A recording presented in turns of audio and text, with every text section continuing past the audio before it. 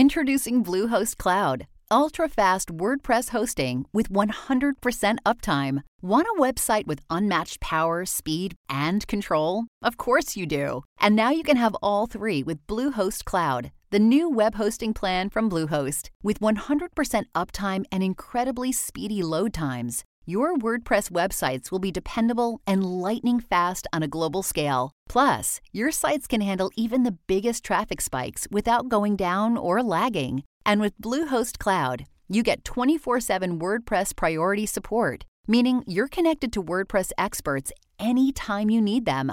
Not to mention, you automatically get daily backups and world-class security. So, what are you waiting for? Get Bluehost Cloud today by visiting Bluehost.com. That's Bluehost.com. A science story, huh? These NYU scientists, I felt right. But I was so And I just thought, well, I had figured it out. it was that golden moment. Because science was on my side.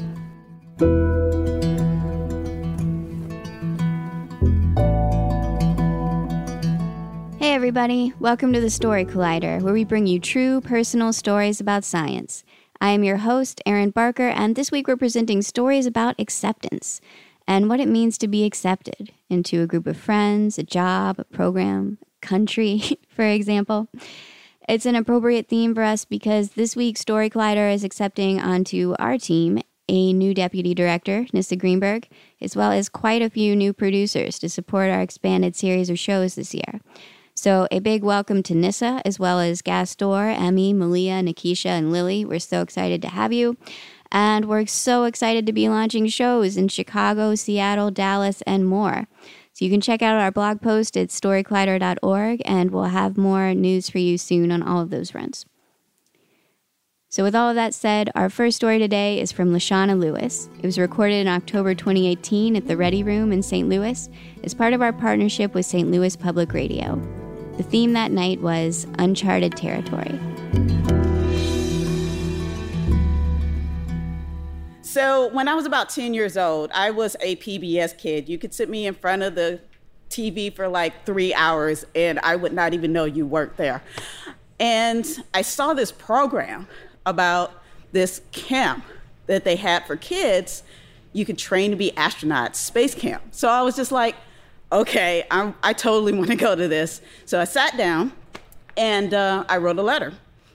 Because back then it was about late 80s, early 90s. You didn't have like the internet as prevalent and all of that good stuff. So they sent me back a brochure and they said, okay, it's about $200. Well, at this point, my parents made $6,000 a year. So that was about half a month's salary. And I kind of knew I was not going to be able to do that because my mom had 3 kids to take care of. So I set my dreams aside for going to space camp, but I said, you know what? When I become an adult, I'm going to pay my own way to space camp. So then, yes, that's the exact response that I got is people laughed at me because they were just like, wait a minute, that's for kids. No, that's not going to work. So I said, you know what? Screw those haters. I'm going to try it anyway. I was a tomboy, if you cannot tell. So I went on ahead and I said, you know what? First things first. I got to get out of the hood. Lived in East St. Louis. That point, it was like there were no opportunities available. So I decided that I would just make straight A's and do whatever I could to get to a job that would pay me to be able to pay my way to space camp. I have long goals. So I get into high school, and one of my professors there decided to have this class for computer programming. And I was like, I'm in. What is this stuff about? So I do good. He gives 2 classes. I end up actually helping some of my classmates because I do really well in it. And he said, you know what, Lashana? Computers are the future. You should totally do this when you get to college. So I listened to him. I said, he's an old military guy. He's already been exposed to this stuff. He knows what he's talking about.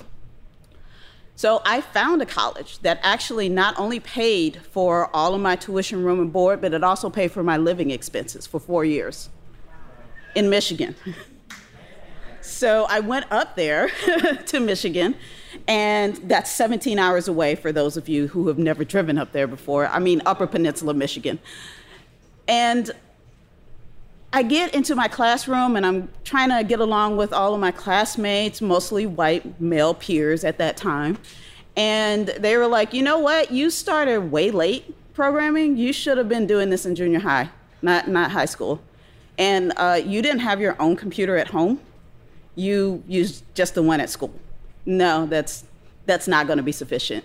You know what? Maybe you should try to change your major to something different. So that, on top of the fact that many of my professors said that they heard horror stories about women in computer science, that they were sexually harassed, they never got to work on any good projects, and then if you were Black, you already had to work twice as hard. And then one white guy told me when we were just sitting in a meeting, he said, you know, every single time I see a Black person in the computing tech field, I just assume they got there because of affirmative action. So after 3.5 years, I left. I went back home because I ran out of money. My mom couldn't afford to come get me during the summers. So I literally just had to stay there, and I burned through all of the cash that I had. But I said, you know what? When I get back home, I'm going to try to use some of these computing skills. I get home. I put my dreams of going to space camp aside for a little while because I knew, you know, I needed to get a good job and all of that good stuff. So I looked for jobs, and I got a job as a van driver, and then as a help desk agent, and then as a supervisor of help desk agents. But I took each one of those jobs, and I used a little bit of my computing skills in them, and I just said, you know what, this might launch me to, you know, a better job. So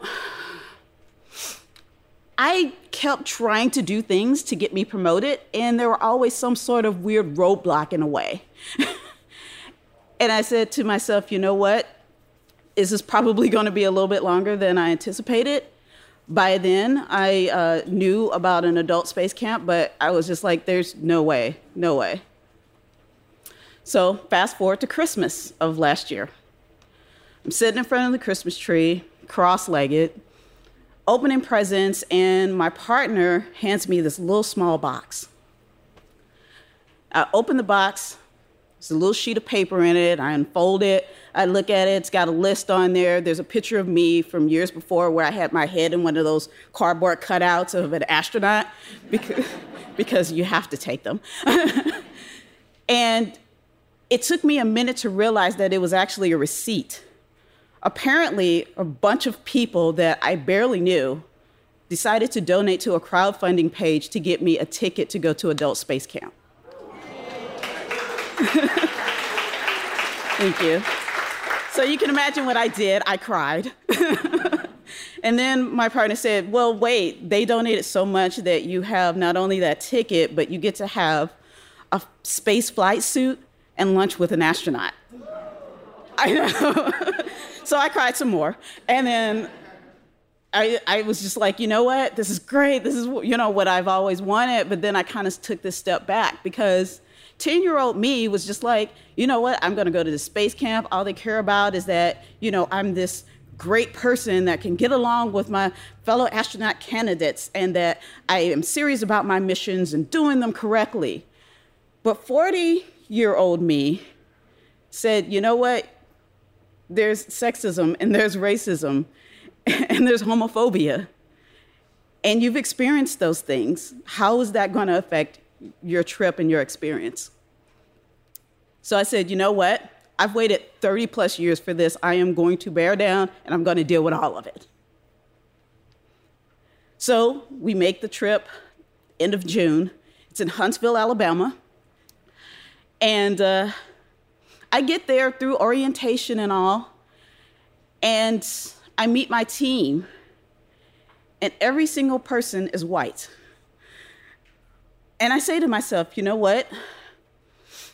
I am going to do the only thing that I know how to do whenever I'm in a situation that I'm uncomfortable with, and that's that I talk, like I'm doing now. So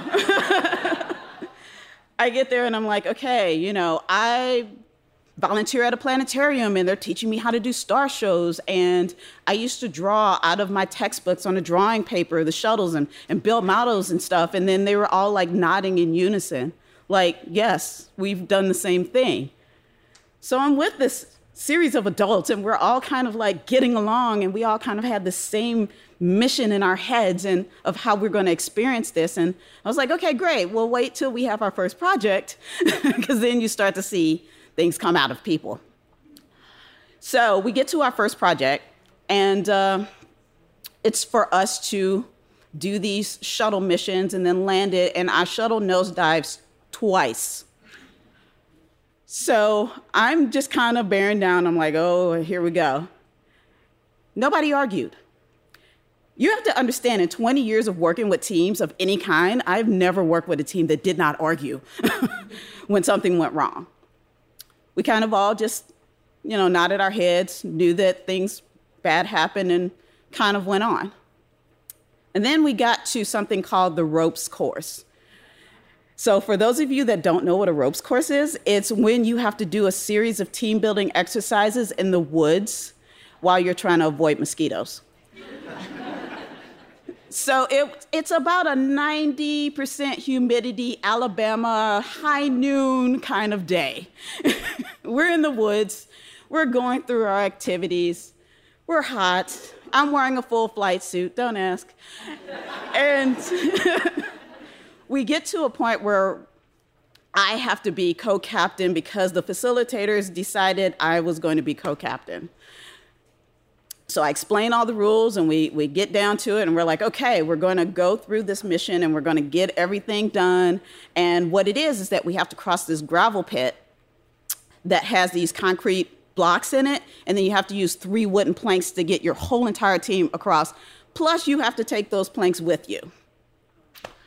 So we decided that, you know what, we're just going to do the best that we can.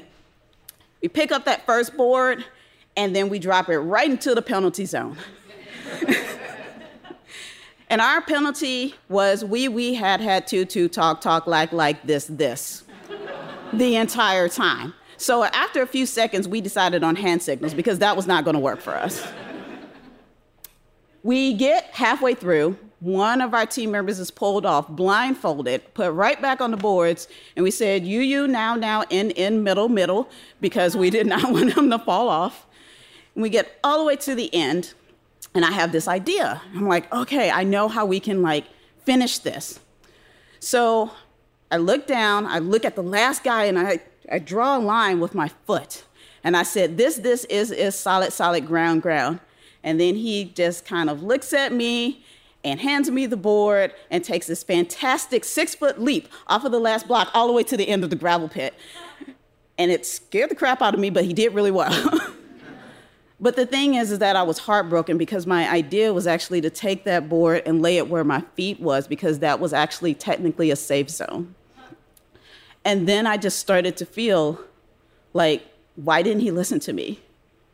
And then those feelings that I was having, that fear of bigotry, just started to bubble up, and I could feel it in the pit of my stomach. And before I got any further, he said, I am so sorry. I didn't understand what you were saying because of the doublespeak. So I went and I grabbed the board and I showed him exactly what I was talking about. And he said, I'm sorry, I just didn't know. And for a moment, I was just kind of stunned because no one had ever apologized to me before for not understanding me. And this guy just kind of made me feel like all of that crappy stuff of those guys saying that stuff to me when I was younger, they were just being jerks. This is really how you're supposed to act. And we made it to graduation. We're sitting there just with our team talking, whatever. And then I hear, and it goes to Team Mariner. And we turn around and look because that's our team name. And we're like, what did we do? So there's a person waving and they're like, bring down someone. So we send a person. Come to find out, we won best mission out of all of the adult teams. And even though our shuttle nosedived twice, it was because we were actually paying attention to what we were doing. We were being considerate of each other. We were working together as a team, being cooperative, and that was all that mattered. So 10-year-old me was completely right. So the next time someone asked me to do something when I got back home that I thought was kind of above my head, I told that person yes, and it was to be CTO of their small startup company. So I decided, you know what? Life is short. I'm not putting anything else aside. Thank you.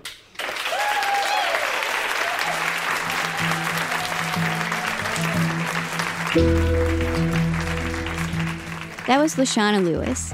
Lashana grew up in the St. Louis area where her love of the starry sky led her to the St. Louis Science Center as a longtime volunteer and now a docent, presenting talks on astronomy and aeronautics. She studied computational mathematics at Michigan Technological University, received a Harvard X Honor Certificate in computer science, and attended NASA Space Camp, as we all now know. She discovered Astro AR through the Bootstrapped VC podcast and joined the company in August 2018. Our next story today is from Gisela Rocabato. It was recorded in October 2018 at Jokesters 22 in San Antonio, Texas, at our show in partnership with SACNAS, the Society for Advancement of Chicanos, Hispanics, and Native Americans in Science. If you're not familiar with SACNAS, they are an inclusive organization dedicated to fostering the success of Chicanos, Hispanics, and Native Americans, from college students to professionals, and attaining advanced degrees, careers, positions of leadership in STEM, and more. So the theme of our show that night was courage.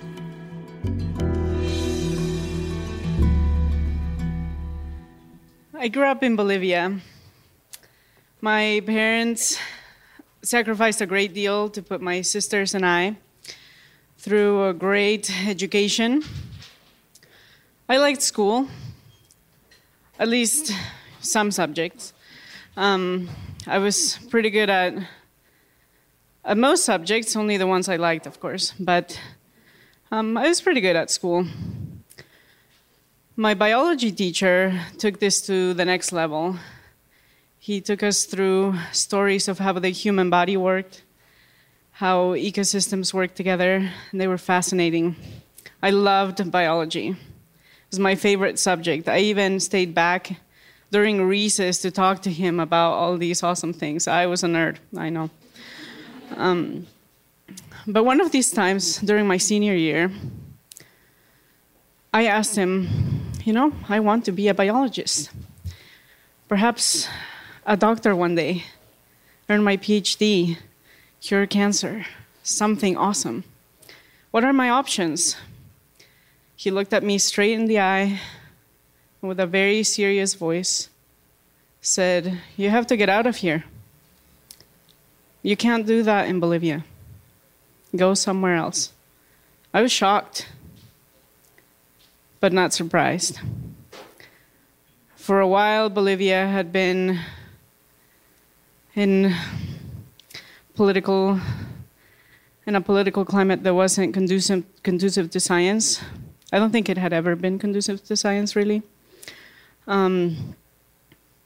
But this wasn't changing anytime soon. And really, if I really wanted to be and do what I wanted to do, I also knew that I needed to get out of there. But I didn't have very many options. My parents did sacrifice everything they had to put us through school. That meant that we had what we needed, but not much else.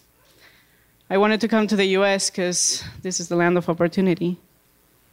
I really wanted to come here and be here and have dreams and reach them. But as an international student, that meant I had to pay international tuition. I couldn't apply for financial aid. I couldn't work more than a few hours a week and only in certain places.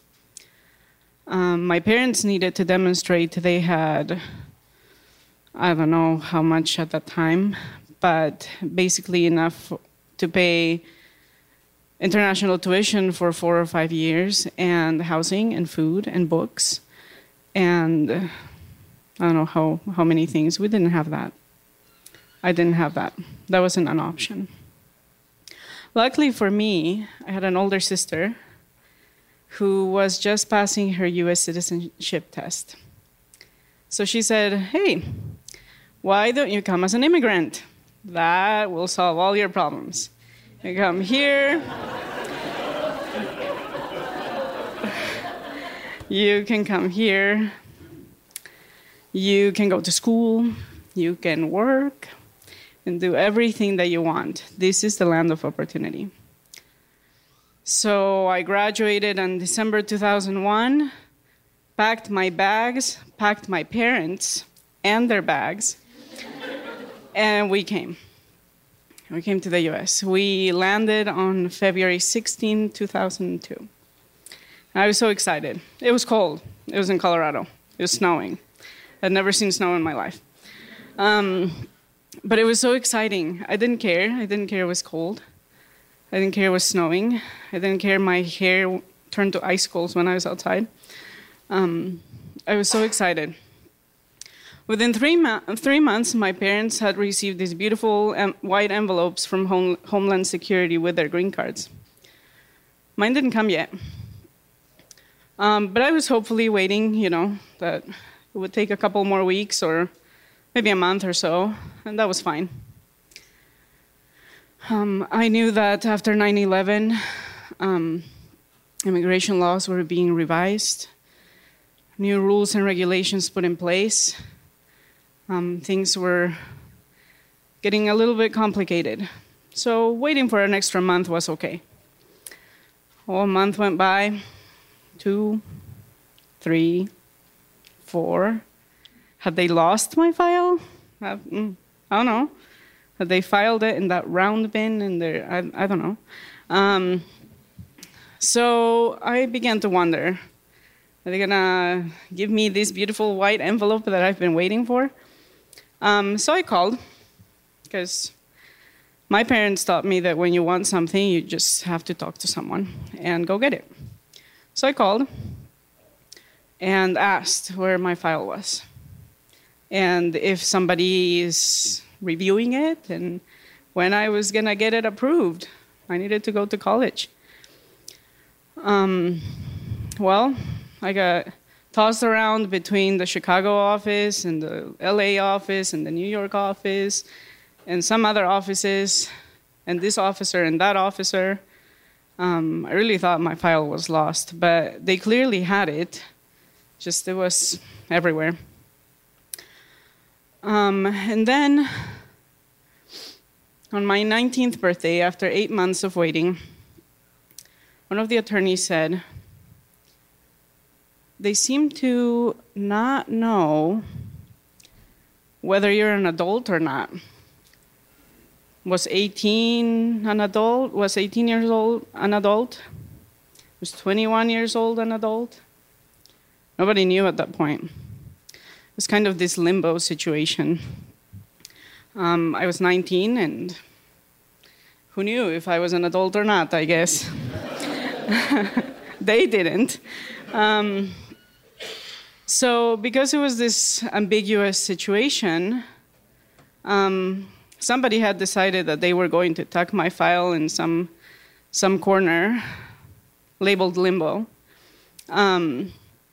and really just leave it there until I was 21 and I was really an adult.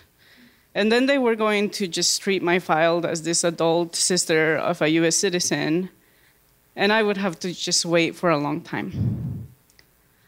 The number 12 and the word years were thrown in the same sentence, and I just couldn't handle it. So I took my 19-year-old crushed soul down to the basement and cried. I cried that day. I cried that night. I cried the next day. Continued crying the next night. But then I was determined. My parents had taught me that if I wanted something, I had to work for it. So I said, okay, I'm going to do everything I can. I will leave no stone unturned. So I called immigration. I checked online. I called all of the attorneys I could find in that book. I called them all. I called the representatives, the senators, all of them. I went to their offices. I wrote essays. I wrote letters. I had no response. Only, oh yeah, you just wait. It's in limbo. It's fine. It's just sitting there. No worries. It'll get approved. Eventually. Well, some months passed. I kept myself busy. I volunteered every place I could. I took all the random online classes I could find. I learned how to play piano. That was exciting. Nothing to do with biology at this point, but I learned to play the harp. Who can say that? Yep. I couldn't play the violin, though. That was just not a thing that I could do. That whole neck thing, it wasn't working for me. But I kept myself busy. I had some friends, and although it was kind of a roller coaster situation, some days were good, some days were bad, some weeks were good, some months were bad. A lot of months were bad. At this point, it had been 5 years. 5 years of, playing the piano. That was good. But not much else. At this point, all of my high school classmates were graduating from college. They were going to grad schools or getting awesome jobs, moving on with their lives, getting a second degree. When I was just sitting there. I had been the high school valedictorian and the only one of my friends who had never stepped on a college campus, to take a class for credit ever. The dream of becoming this biologist, this doctor, was very, very distant at this point. When I got a phone call one day when I was at a church activity. It was a call from home. My father had had a stroke. He was at the hospital. My mom came to pick me up. We went to the hospital. We had no idea how this was going to change our lives. His massive stroke had left him with the whole right side of his body paralyzed, sped up a reaction where he would go blind, and the doctors didn't know how to stop that. After 2 months of being in the hospital, going through therapy, trying to reverse the effects of the stroke, he came back home in a wheelchair and couldn't work. So my mom at 65 had to go find a third job to try to keep the house, to try to pay for medical bills, while I just sat there. At this point, I just couldn't take it anymore. I felt useless. I felt like I was a burden to my parents. I couldn't even drive. I couldn't even drive myself anywhere. It was illegal. So I decided that I would think really, really hard about going back home and living my life and trying to help from a distance. But this was a very hard choice if I made it. Why? Because if I step 1 foot outside of the United States at this point, I could never come back. With an active petition at immigration, if you leave, they retract it. They don't care. They're like, oh, she didn't want it anyways, so we're going to forget about this petition. And the fact that she had waited 5 years, and then Homeland Security would flag my name because I had overstayed my initial visa, and then not allow me entrance again. So I couldn't go. Or could I? I wasn't sure what to do. Should I stay and still live in limbo for who knows how long? Should I go and never see my parents again, especially my dad? Well, I had to make a decision. I thought long and hard and started tying up loose ends. I didn't have very many loose ends, but I had to tie them. So I had volunteered at one of my friend's offices for a while and decided to go and finish filing some paperwork. And I was filing some paperwork, not very exciting, but I was doing it. It was something to do, well, I thought. When I received this phone call from home. It was my mom. And I picked up the phone, a little worried, a little jittery. I don't know what this call is about. She says, "Oh, I have an envelope here for you. It's white. It's from Homeland Security." I was shocked. What do they want? So I was just thinking, feeling. Was I allowed to think and feel? I wasn't sure. So I just sat there quiet. My mom broke the silence and she said, "It looks a whole lot like the one I got 6 years ago when I got my green card." And I said, "Well, open it. Read it." So I heard the longest 2 seconds of my life ripping paper. Shh.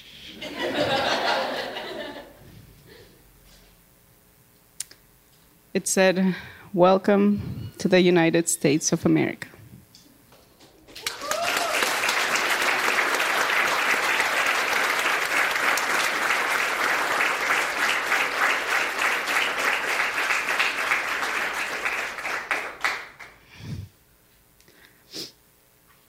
Sweeter words were never spoken. I had waited 6 years for those words. And the first thought in my mind, after crying, because I'm a crier, was to run home, hold that piece of paper in my hands, run to the first community college, which was only a few blocks away, go to the first open window. It didn't matter if that lady was frowning or smiling. I didn't care. Put down that paper and said, "I want to be a biologist. Please enroll me in classes for credit this time. Thank you."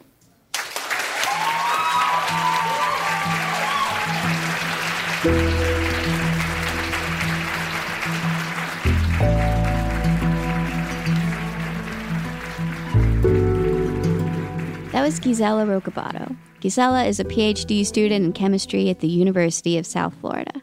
Her research focuses on chemistry education. She is mainly interested in uncovering the narratives of success of students from all backgrounds.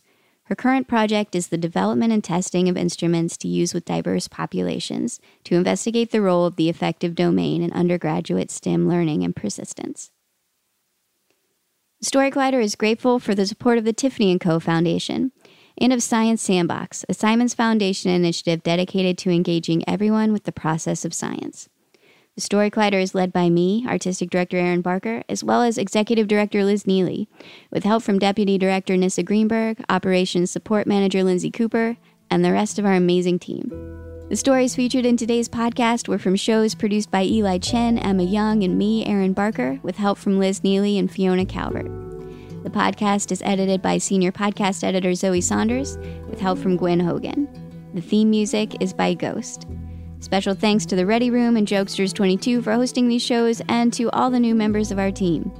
Thanks for listening.